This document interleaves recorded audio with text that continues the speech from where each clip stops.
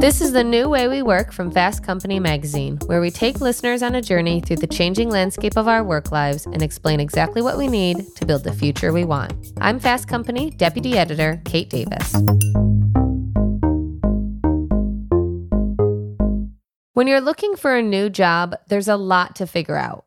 What information should you include on your resume, and what do you need to trim?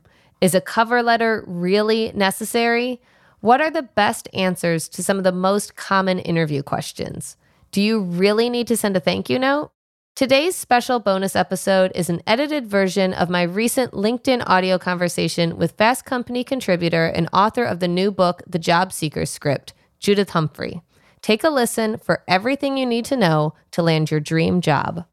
Judith, thank you so much for joining me. Thank you for inviting me. It's great to be here. Yes, you're our first, I was saying earlier, you're our first official non-Fast Company staff member on a LinkedIn audio, but you're certainly part of the Fast Company family. In fact, if you're listening to this, chances are you've probably read some of Judith's Fast Company articles. She has written some of our most popular career articles, so much so that she took some of the advice that she's given to our readers over the last 5+ years and turned it into a book, The Job Seeker's Script, her new book that is out now. And today she's going to walk us through exactly what to say in all aspects of your job hunt, from your resume to your cover letter to your interview to your thank you note. And we have a deep archive of articles that will be dropping into the comments as we talk. And if you have anything that you'd like to add or a question, you drop that in the comments as well, and we'll get to that and we'll add that in. Now, I would be remiss, obviously, if I didn't plug some things of our own. So we have a new newsletter called Work Smarter, which is a curated collection of some of our most popular work-life articles around different topics. So the one comes out on Sundays mornings, once a week. To subscribe, just go to fastcompany.com/section/work-smarter or fastcompany.com/newsletters. We're dropping that link in too. And you'll get a curated selection of articles around different topics, like, exactly like some of the things you're hearing today. Old stuff, new stuff, all that kind of stuff. And also, we always get this question a lot. These conversations, unfortunately, cannot be recorded on LinkedIn. So if you miss anything that we're saying, you come in late, you have to leave early, or we're just throwing too much information at you and you can't write it down fast enough, don't worry. We are recording on our end, and we're going to turn this into a bonus episode of our podcast called The New Way We Work, which you can subscribe to anywhere you get your podcasts. And we're going to turn this into a bonus episode at some point during the summer. Also, it's just a great podcast to subscribe to. If you like anything about work, basically, if you have a job, you should listen to this podcast. I'm a little biased, obviously, but so that's all of the housekeeping stuff.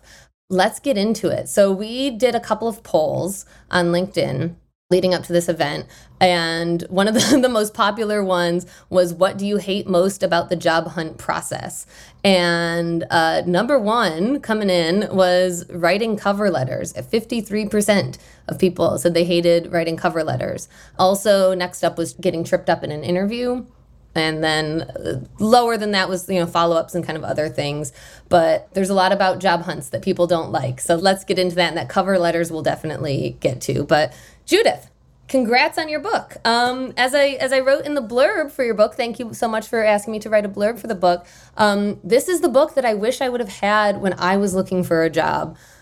As with your Fast Company articles, you really break down exactly what job seekers need to say in each step of the job hunt process. Before we get into all of that, let's start with what job seekers should do when they're kind of preparing for the job hunt. Well, of course, the starting point is to be focused. I think that the job market is so complex and so uninspiring for so many people that they give up on trying to get the ideal job. But I think the answer to that situation is to really focus on what you want and go for it. When you think about it, the job seeker is a storyteller. I said, tell your story and land the dream job.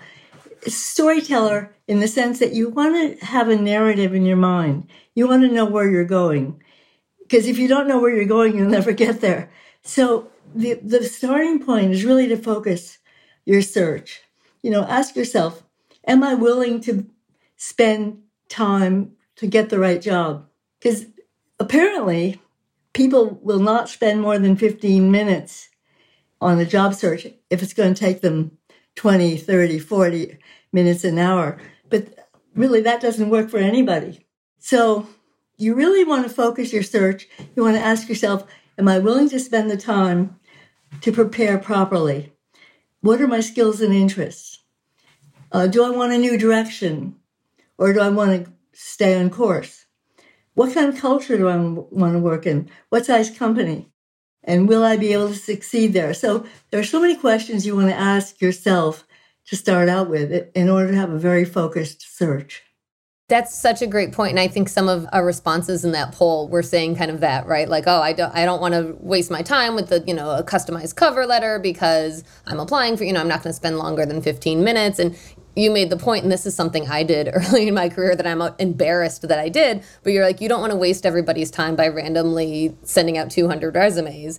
And I think that's a rookie, easy mistake a lot of people make, right? Like, I'm just going to fire hose, blast everybody with my resume, numbers game, and I'm bound to get something, right? But that's a great point. If you really want to get a job, you really should be very thoughtful about applying.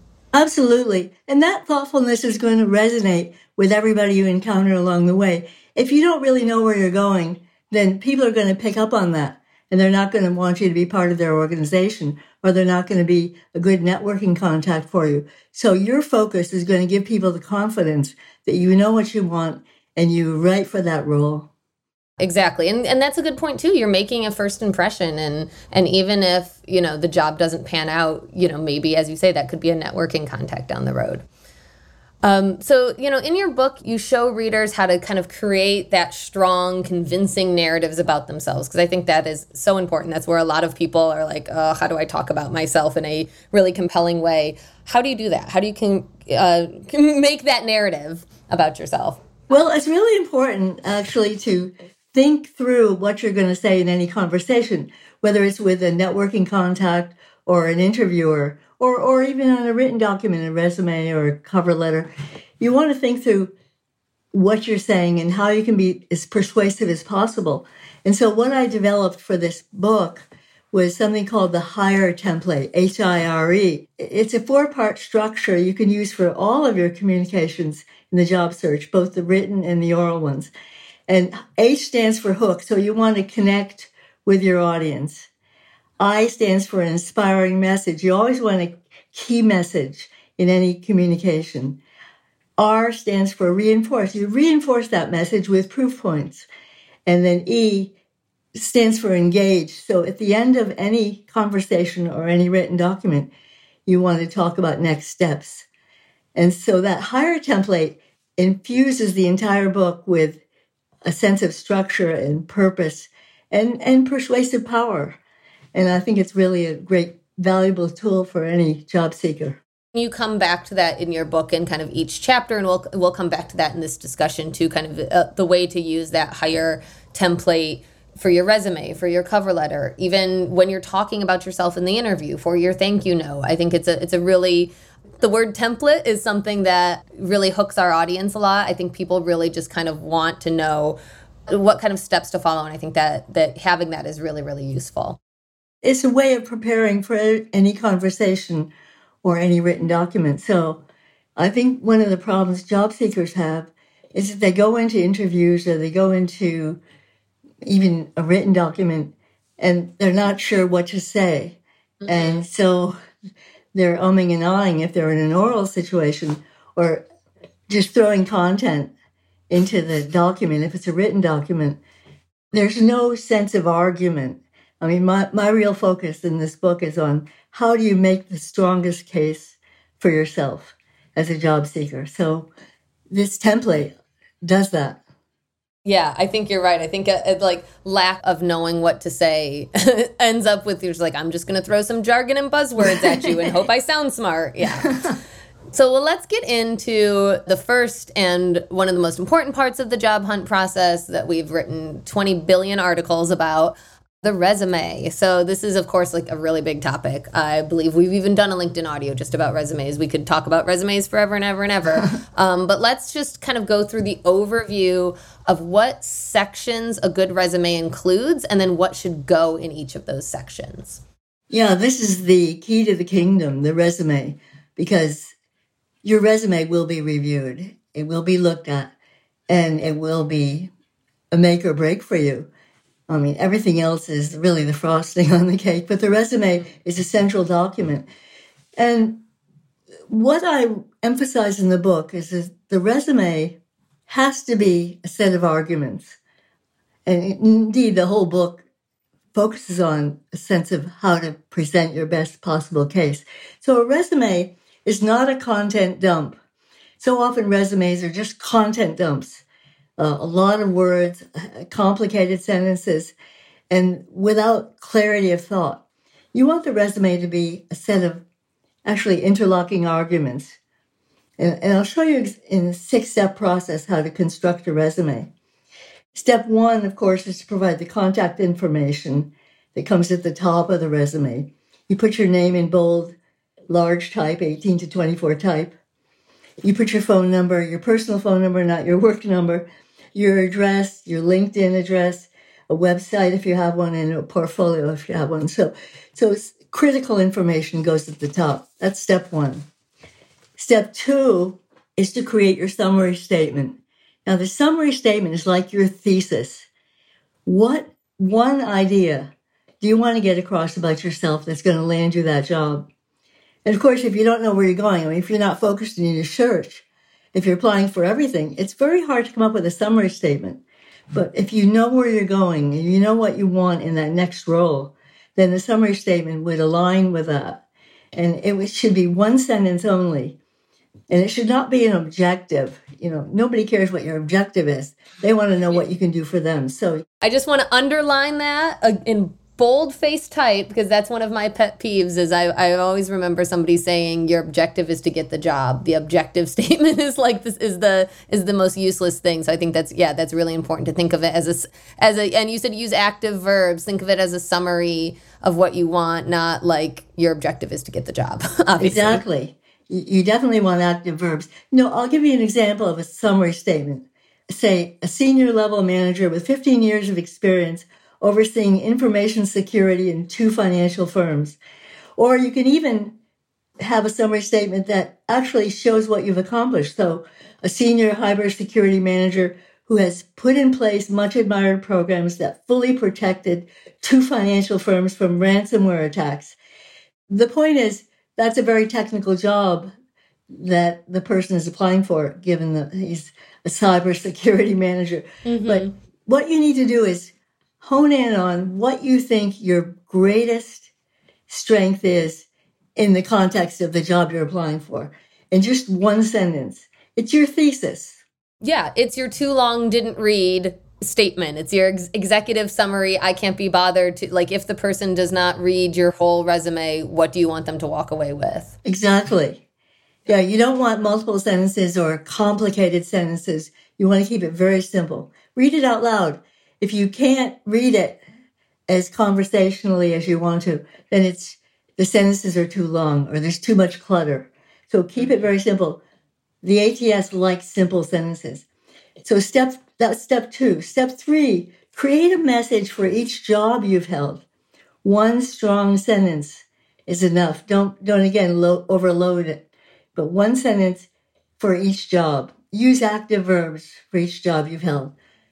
So, for example, I lead a team of art directors and freelancers in the development and delivery of award-winning campaigns. That would be a sort of job description of the current job that job seeker has. Simple, clear, unencumbered language. So once you've got a message for each job that you've held, then you want to create a set of bullet points under each job. That would be step 4. Now, the bullet points are really important because they show what you've accomplished. You want them to all begin with strong verbs. So words like led, I led, built, earned, exceeded, gained, sold. You get it. So these are all strong verbs that should align, meaning you use verbs for all the sub-bullets.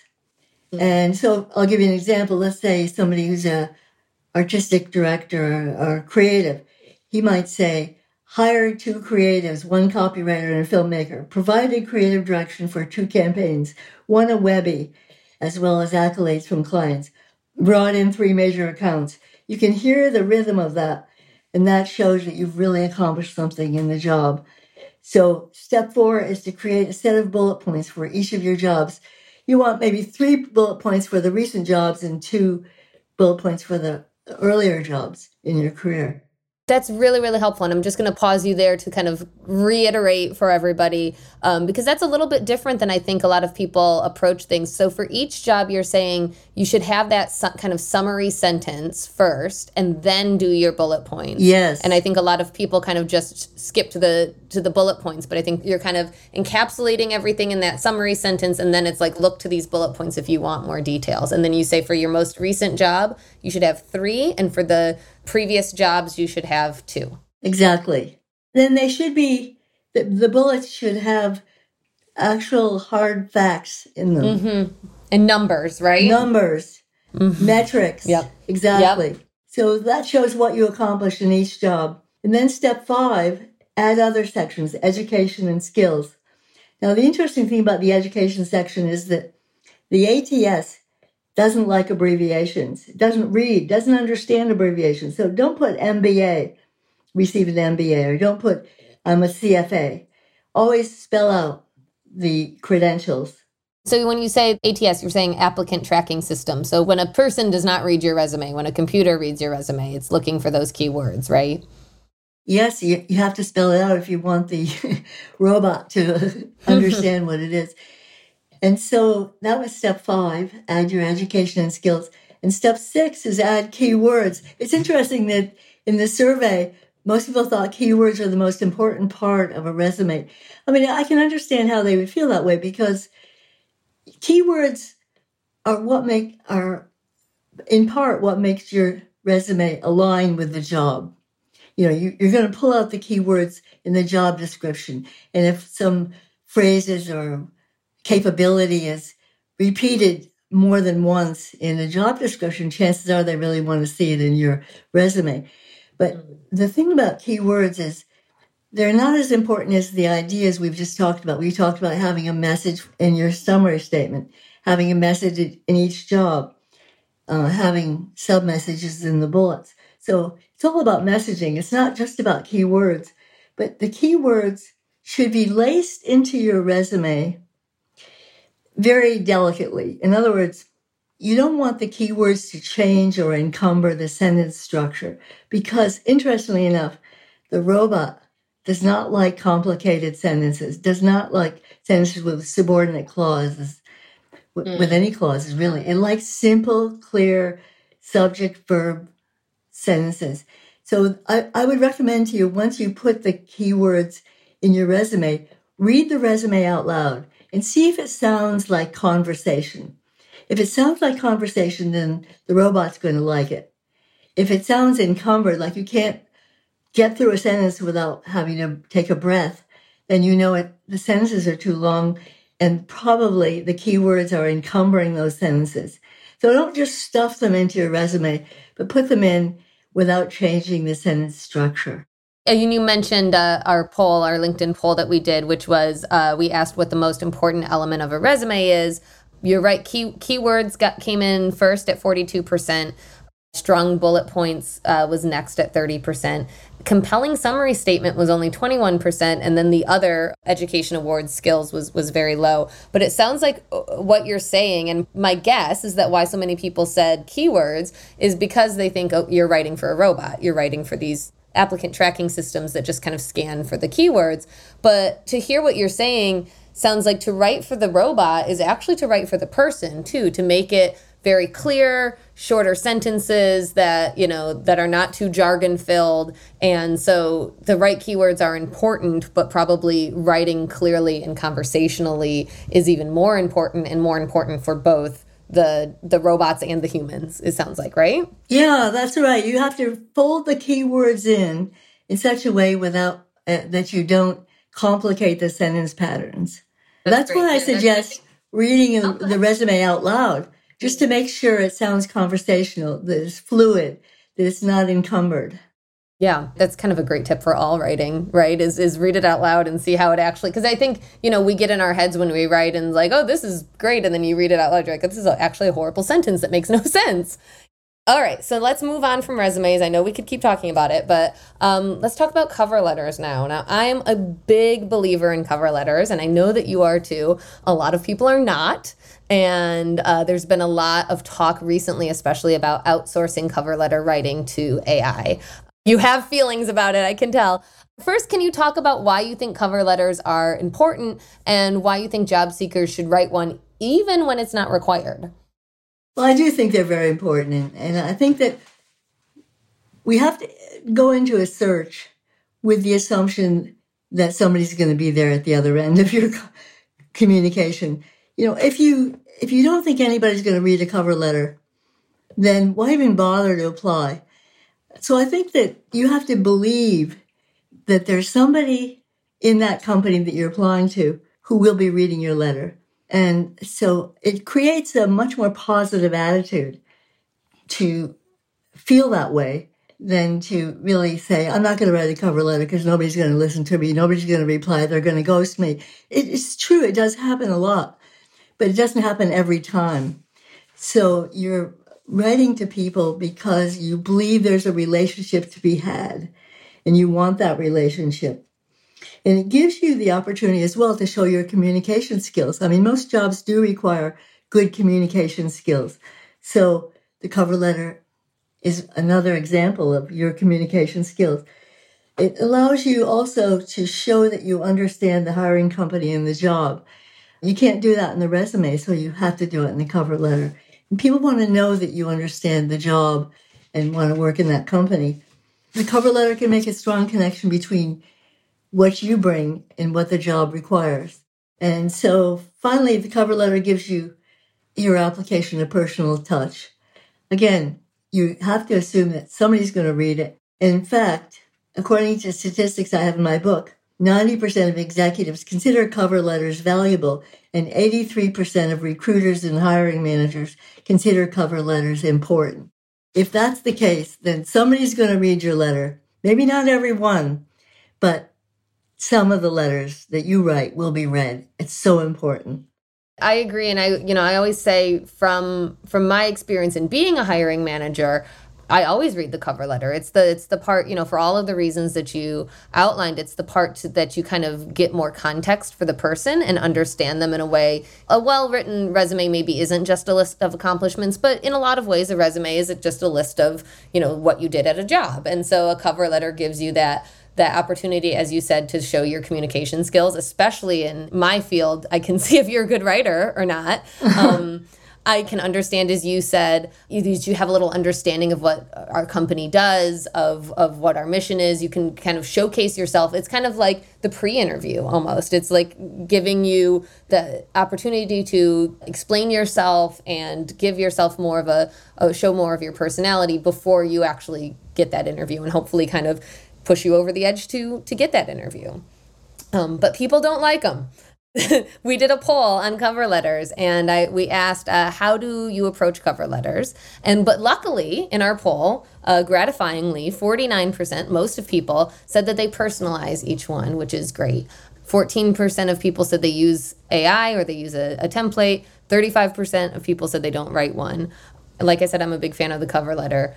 You never know, as you said, you got to hope that somebody's reading it. You don't know if somebody's not reading it. But if somebody reads it and it's like a crappy thing that you like copied from a template that says dear sir or madam and like whatever, like you've just made a really bad impression. So please, hopefully we have converted all of the naysayers and now they're going to write cover letters. But yeah, let's walk through kind of what a cover letter should look like. We kind of made the case for them, right? So this is another place that your hire template comes in. What are the steps for a cover letter? Yeah, really, I think of the cover letter in the same 4 sections that I talked about when I introduced the concept of hire. HIRE, step 1, the first sentence, craft your opening line. The opening line of a cover letter should explain what you are applying for and your interest or excitement in the job. So it's really builds that connection or the hook with the hiring company.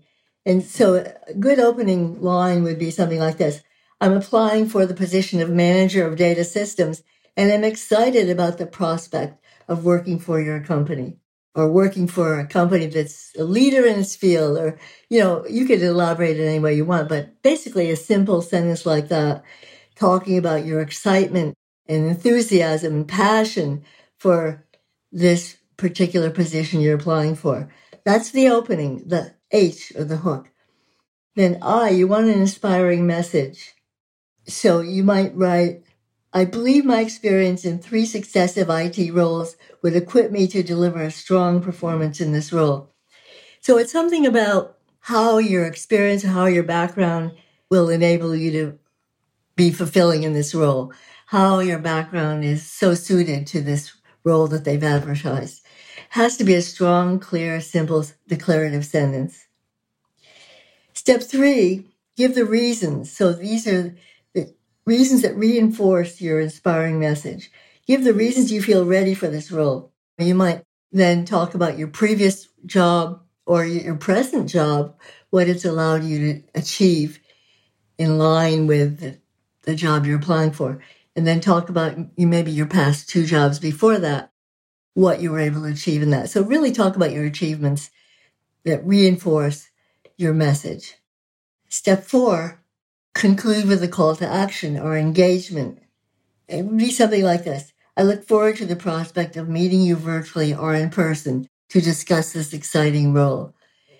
That's really the format for a great cover letter.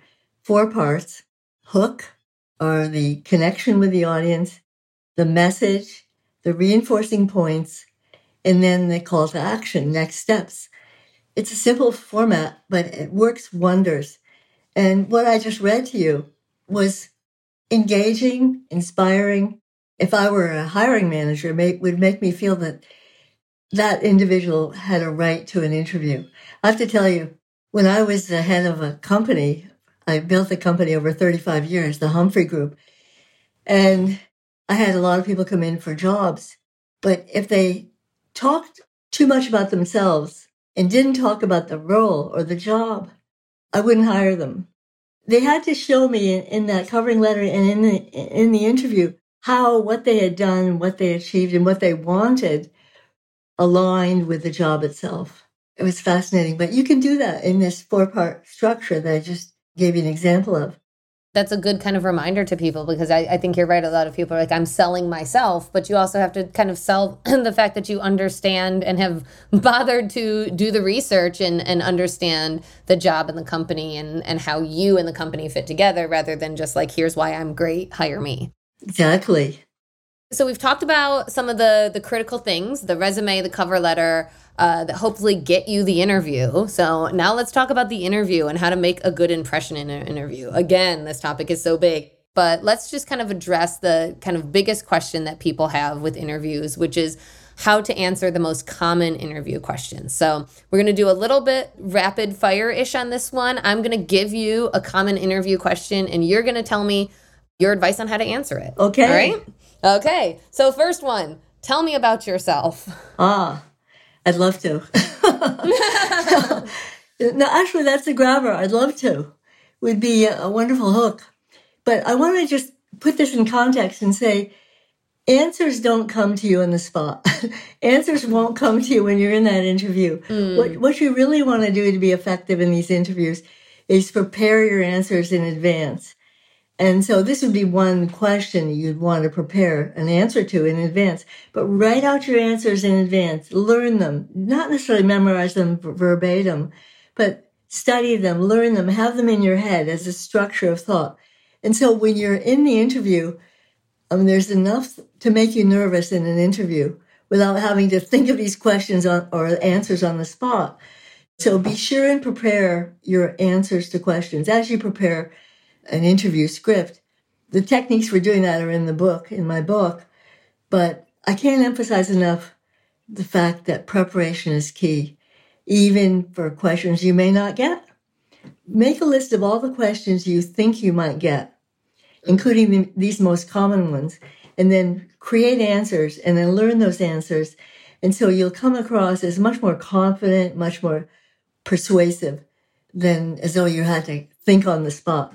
People will hear, tell me about yourself, and they're like, well, I don't need to prepare my answer to tell you about myself. I already know about myself. But this one's hard. People get tripped up on this one because it's so broad and open-ended. Yeah. They do not want your life story. They do not want, I was born in Kalamazoo, Michigan. Yeah. That is the challenge of that question. It's so open-ended. Tell me about yourself.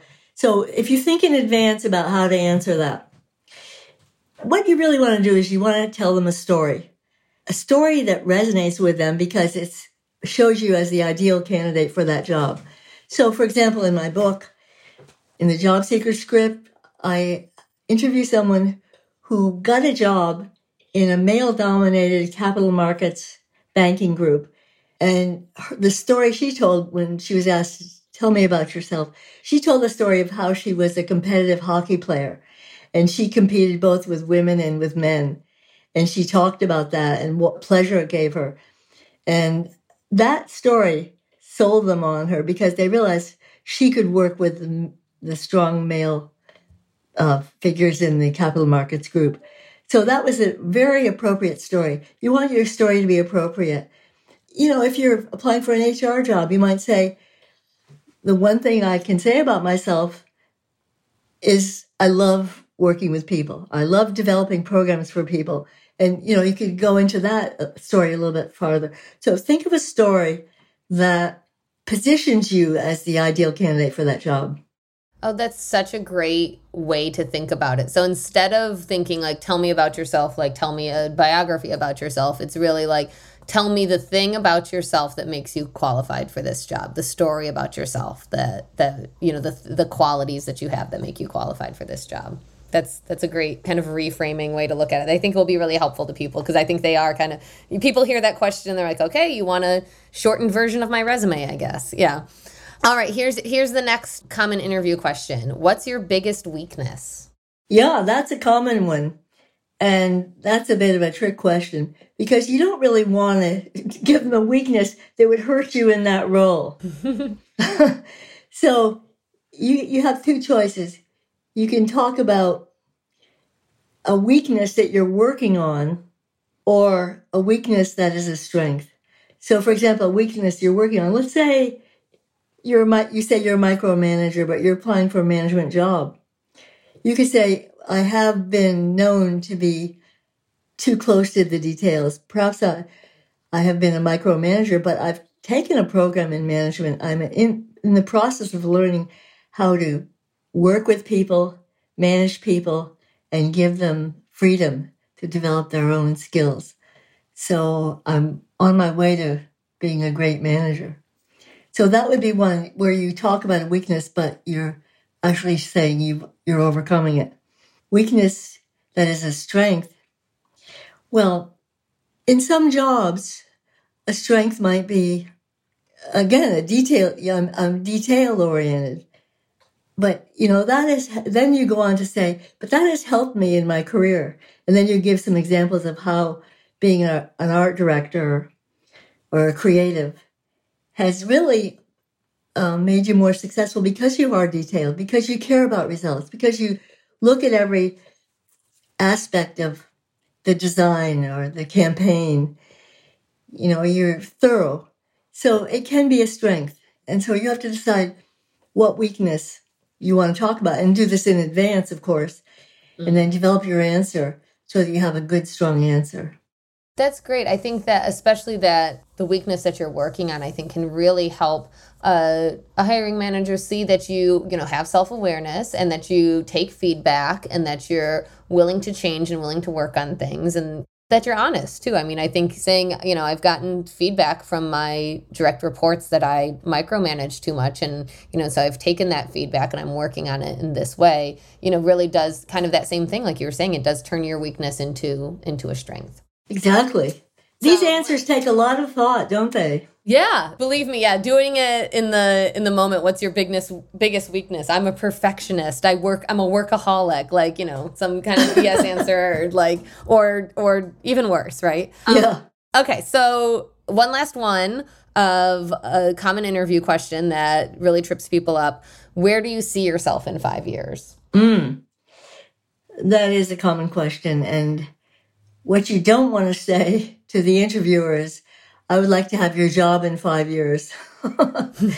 I know somebody who told me that a candidate gave her that answer and she immediately ruled them out because nobody wants to think you're going to take their job away from them. And it's a very presumptuous attitude to have. Yeah.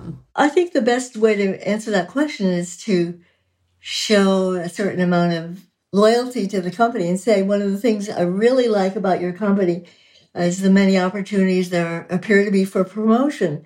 I could see myself in moving forward in this department, or I could see myself moving into another department where I could use the same skills that I have here.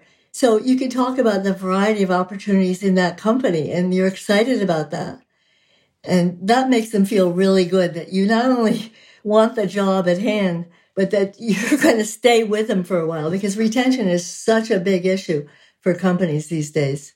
Yeah, and I will say, that just makes me think of an interview with somebody on the Fast Company staff who's still currently working with us, I think, who, when I interviewed them a couple of years ago, had done, and this just really impressed me, had done research about me. I was like, oh, and which really, like, you looked at LinkedIn, but she said, I've noticed you've been at Fast Company for a long time and you've held a bunch of different positions. Like, this was in the part of the interview that's like, do you have any questions for me? Like how did that work? What does promotion within the company look like? Is there availability to work in different departments to create different, sort of things? I think kind of understanding what promotion looks like within the company is, really helpful too. Yeah, that's impressive when somebody has that background on you. And, I have a whole chapter in the book that talks about research. Research the company, research the culture, research the person who's interviewing you, research the job. Again, it takes more than 15 minutes to produce that kind of research. So commit fully to the job that you're applying for. And it goes back to focusing. Yeah. It really makes, how many years ago was that? And I remember being asked that question. It makes a really big impression that you've, done your homework on the job that you're applying for. It really shows that you actually, want that job. So we've talked about the prep you should do before your job hunt. We've talked about the resume. We've talked about the cover letter. We've talked a little bit about the interview. There's one more element that a lot of people forget. This is another, people are in the pro or con camp, much like the cover letter, but I think both you and I are firmly in the pro camp on the thank you note. As a hiring manager, I will say that it always makes a good impression when a candidate sends a thank you note. I'm personally a little ambivalent about it being on a written mailed card versus an email. But can you talk about why you think thank you notes are important? And then second, what exactly should you say in your thank you note? Well, thank you notes are very important. And you have to assume that they'll be important to the person you're sending it to. Everybody wants to be thanked, whether you're a networking contact, whether you're a hiring manager, a recruiter, or just somebody giving advice.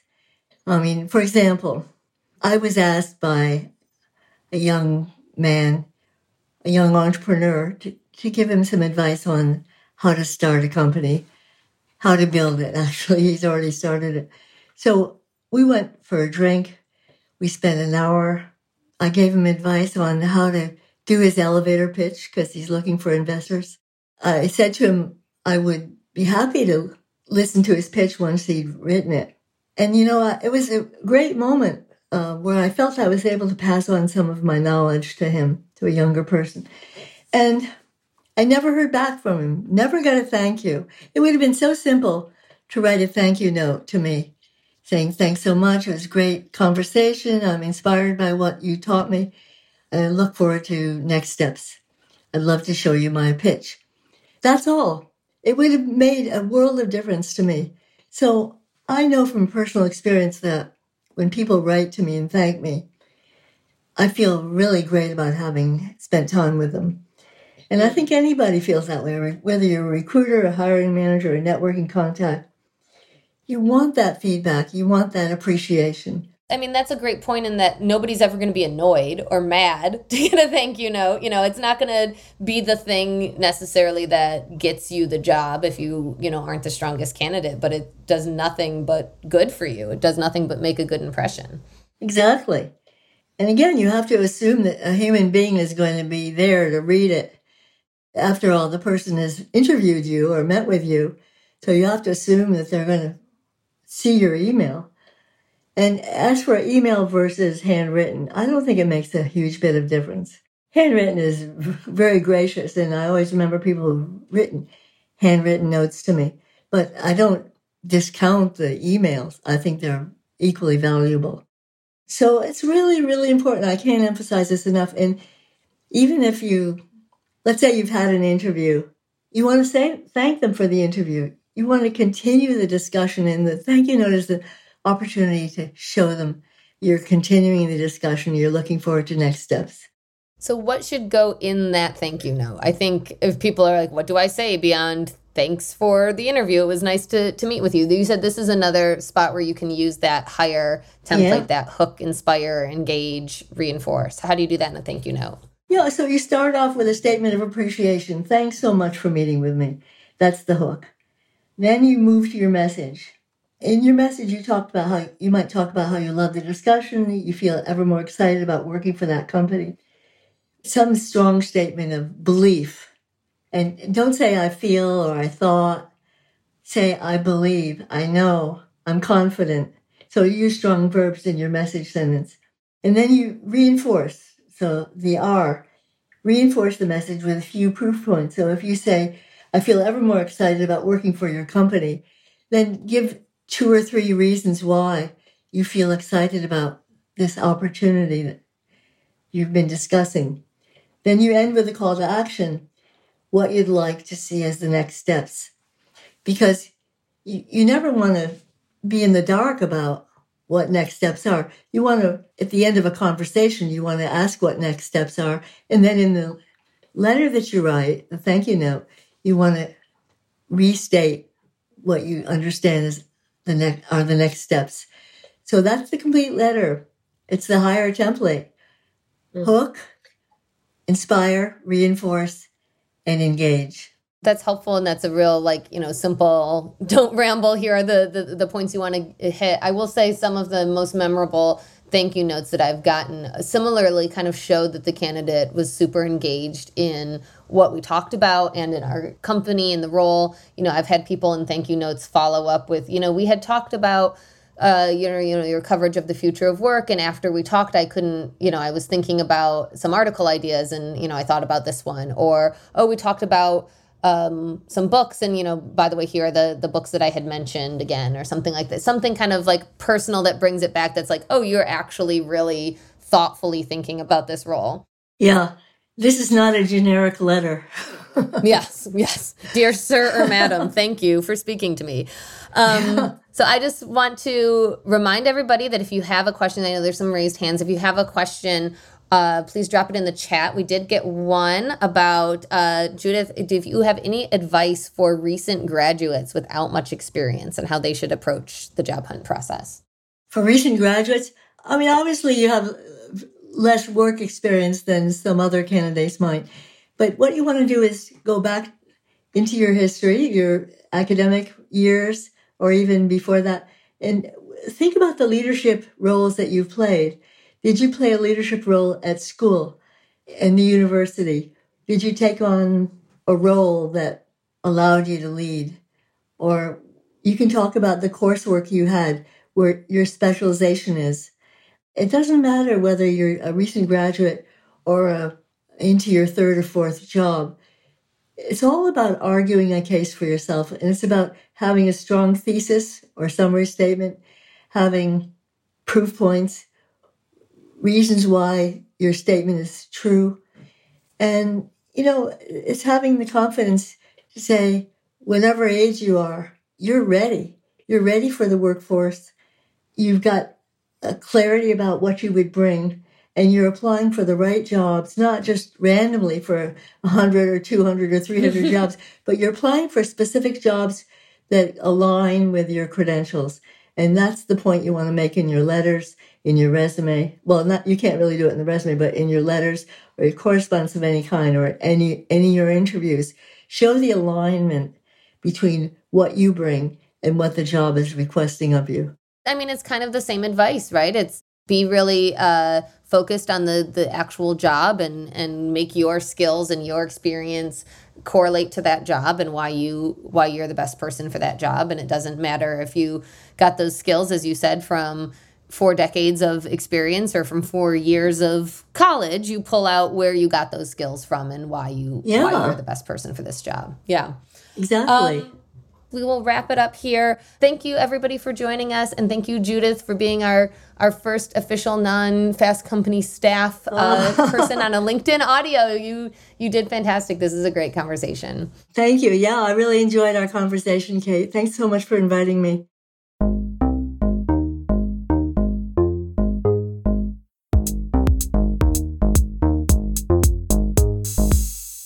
And that's all for this episode. If you're a new listener, be sure to subscribe to The New Way We Work wherever you listen. And if you like this episode, leave us a rating and review on Apple Podcasts.